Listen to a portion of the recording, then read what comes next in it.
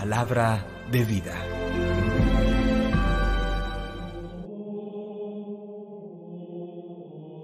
Del libro de los Hechos de los Apóstoles, capítulo 9, versículos 1 al 20.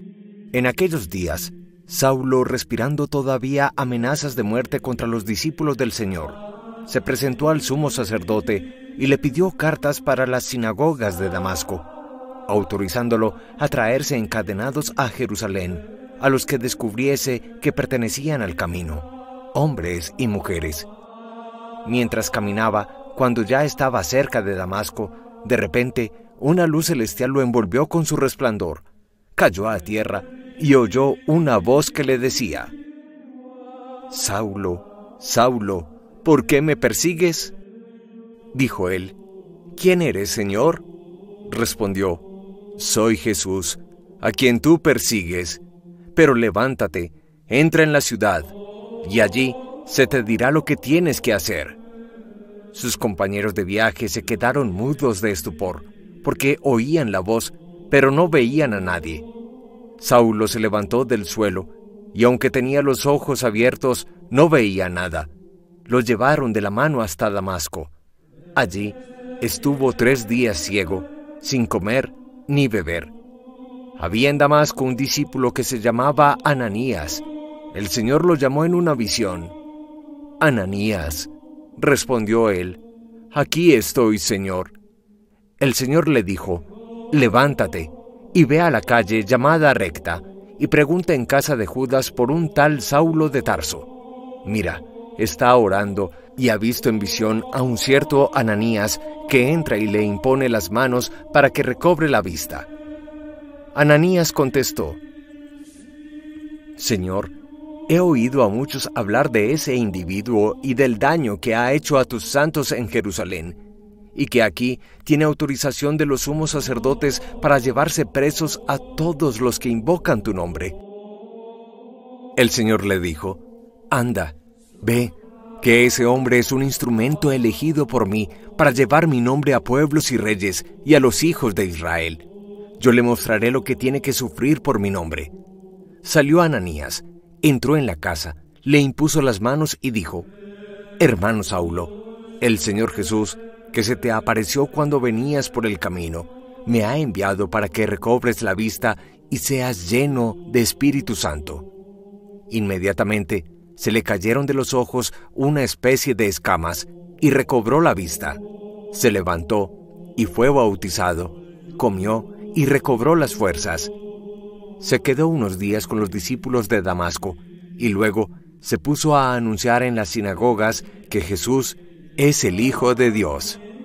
Palabra de Dios. Te alabamos, Señor.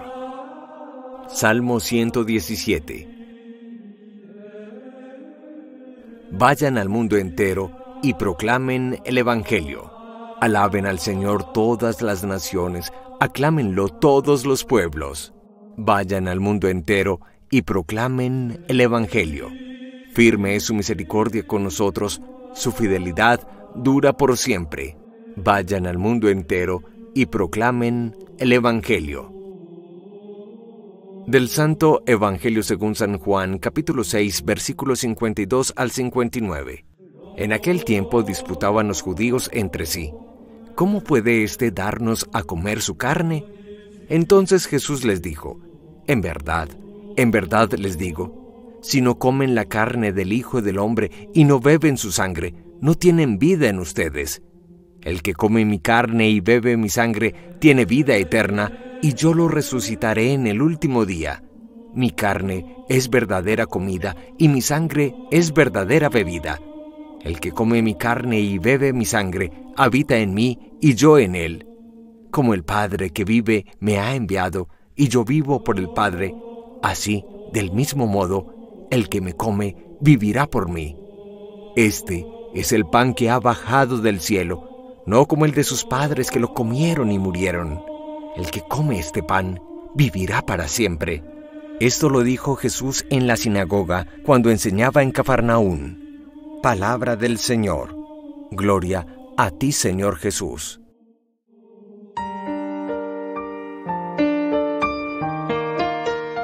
Avanzamos en esta lectura continuada del capítulo 6 del Evangelio según San Juan.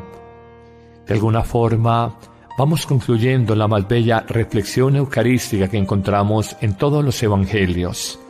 Jesús se ha presentado sucesivamente en palabras del evangelista como el pan de la vida. Pero ¿qué significa ese pan de la vida? ¿Qué significa la Eucaristía al hoy de nuestra historia? ¿Qué significa la misa en el siglo XXI? Significa lo mismo que hace 1000 años, que hace 1500 años, que hace 2000. Por excelencia, la Eucaristía es el sacrificio redentor, es el sacrificio salvador, único y universal de Jesús en la cruz. De alguna manera, cuando Jesús se identifica con el pan y el vino eucaristizados, nos está mostrando que ese sacrificio del Calvario, del Gólgota, hace 2000 años, se actualiza, se hace memorial, viaja en el tiempo, permítame en esta expresión, y se aplica al hoy de mi vida, al hoy de mi historia, al hoy de mi acción de gracias, al hoy de mis necesidades. Primera gran afirmación, la Eucaristía es por excelencia el sacrificio redentor de Cristo. Segunda afirmación, es memorial, es actualización. No es simplemente recordar un hecho de hace 2000 años. Es verdaderamente por el misterio litúrgico, por la acción litúrgica de la Iglesia, nosotros vivimos realmente esa obra de redención en la vida personal, en la vida comunitaria. El memorial de la liturgia, la actualización litúrgica, es efectivamente acudir nuevamente al Calvario 20 siglos después y reconocer que esa sangre derramada y esa vida entregada de Jesús es por mi vida, por mi familia, por mis necesidades, en mi acción de gracias, y yo me uno en ofrenda espiritual a ese sacrificio redentor. Pero habría un tercer elemento para aportar. La Eucaristía se celebra siempre en asamblea litúrgica, entonces hablamos de un misterio de comunión, de comunidad. Esa comunión sacramental que recibimos al comulgar está precedida antes por una comunión fraterna. En efecto, nos damos la paz. La comunidad, común unidad, la comunión, común unión de unos con otros, nos permite experimentar la vida de Cristo en cada uno. Cristo vive en su cuerpo, que es la comunidad de bautizados que peregrinan en el mundo entero, de manera que no es simplemente una reunión de personas que tienen un interés común. Es Cristo mismo que pasa a través de cada miembro de esa comunidad, de esa asamblea litúrgica que está celebrando. Es el misterio de la comunión y de la comunidad eucarística, un vínculo que a veces es más fuerte que la misma sangre o los puros y meros afectos humanos. Pero hablemos además de ese sacrificio redentor, de ese memorial y de esa comunión eclesial. Hablemos de que la Eucaristía es por excelencia alimento de vida, comida de vida, pan de vida. Tú sientes cuando hay fe que te vivificas interiormente, que te descubres resucitado, que la Eucaristía genera sentimientos que más allá de emociones producen gozo en el corazón, paz en el alma, deseos de salir adelante, fortaleza para enfrentar las pruebas y dificultades. Realmente experimentamos esto cada uno de nosotros. La Eucaristía alimenta, y así como, una sopa, una carne, una proteína, una vitamina nutre el organismo, la Eucaristía nutre espiritualmente la vida del hombre. No es simplemente una metáfora, no es un simbolismo, es un alimento, es el nutriente. Créanme que si esto no fuera verdad, la práctica de 2000 años de la misa, en principio semanal y luego diaria, sería prácticamente imposible de sostener. Lo que hace que la Iglesia sea ese cuerpo vivo de Cristo, lo que hace que nosotros, hombres y mujeres, en asamblea litúrgica nos sintamos vivos interiormente, es la acción de ese alimento espiritual que nos da vida eterna, que sacia nuestra hambre y nuestra sed interior. Ustedes podrían hacer una pregunta haciendo como de abogados del diablo, permítanme la expresión, y decir, ¿por qué una persona que yo conozco todos los días participa del banquete eucarístico y sin embargo no la ve uno con vida interior? La respuesta es sencilla: si no hay fe, si no hay esa certeza, esa convicción de que es Jesús que se nos da en el pan eucarístico, nosotros no tendremos la vida interior abierta para recibir ese nutriente.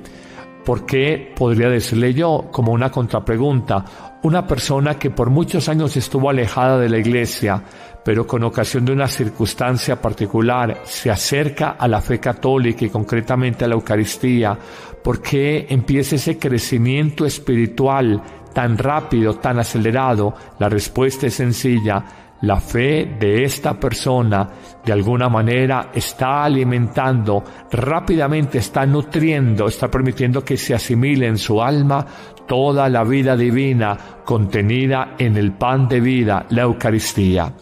Por eso es tan importante la comunión eucarística, la comunión sacramental, y la Iglesia permite que aquella persona que por alguna circunstancia no haga la comunión eucarística, haga por lo menos la comunión espiritual bajo una sencilla ejaculatoria como esta: Señor, yo te quisiera recibir con aquella pureza, humildad y devoción con que os recibió vuestra Santísima Madre, con el espíritu y fervor de los santos. Esto es una comunión espiritual. Y cuando sacramentalmente, porque no te has confesado con el sacerdote, porque tienes un estado de vida irregular, no te permite la comunión sacramental, créeme, recibe a Jesús en comunión espiritual. Finalmente señalemos, entre muchos aspectos importantes del misterio eucarístico, del misterio del pan de vida, que hemos reflexionado en toda la catequesis de esta semana y que va concluyendo este capítulo 6 de San Juan, reflexionemos sobre la Eucaristía como el misterio del amigo, la presencia que está siempre con nosotros. Jesús ha hecho una promesa: yo estaré siempre con ustedes hasta el final de los tiempos, no los voy a abandonar. Nos preguntamos cómo se concreta esa promesa de Jesús, y podríamos señalar en sacerdotes, en el sacerdocio ministerial, en miles de hombres en el mundo entero, frágiles, pecadores, pero capaces de consagrar, de hacer presente la vida de Dios en un pedazo de pan, y sobre todo, a partir de la Eucaristía, la presencia permanente en miles de sagrarios, de tabernáculos, de todas las parroquias, capillas, monasterios, conventos del mundo entero. Allí Jesús cumple su promesa. Él está verdaderamente presente. Por eso un sentido tan simple: al entrar a la casa de Dios, a una parroquia, a un templo parroquial, nos arrodillamos porque reconocemos la presencia sacramental de Jesús en medio de ese lugar y por tanto en medio de nuestra vida, en medio del mundo. A ese amigo, a esa presencia cercana, le decimos: quédate con nosotros, como lo dirán los discípulos de Emaús el domingo de la semana pasada, y le decimos: te necesitamos. Hablémosle como a un amigo, apoyémonos en él, sostengámonos en él, busquemos la alegría y el consuelo en él. No hay nada más hermoso que la visita eucarística, la visita contemplativa, la visita de intimidad a Jesús sacramentado, el amigo de todas las horas. Qué bonita es esta reflexión. El pan de vida es el sacrificio redentor 1, la comunión eclesial 2, el memorial que actualiza 3, el alimento del Espíritu 4, la presencia amiga que nos sostiene y acompaña 5. Señor Jesús, gracias por tu presencia eucarística en medio del mundo. Señor Jesús, gracias por enseñarnos lo que es el misterio inmenso de esa afirmación: yo soy el pan de la vida, el que come de este pan vivirá para siempre. Amén. Que el Señor te bendiga abundantemente en este día, en el nombre del Padre, y del Hijo, y del Espíritu Santo. Amén.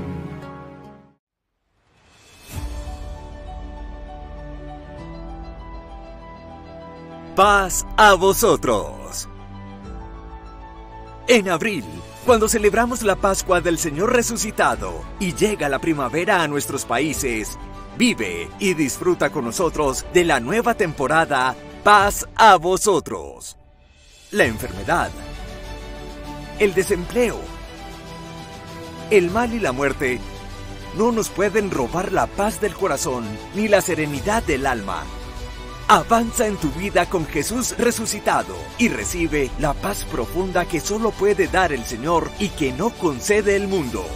Todos los martes y jueves, en vivo, a las 9 de la mañana, con el Padre Carlos Yepes, en su canal personal de YouTube y en su página de Facebook. También estamos en Amén Comunicaciones, YouTube y Facebook. ¡Te esperamos!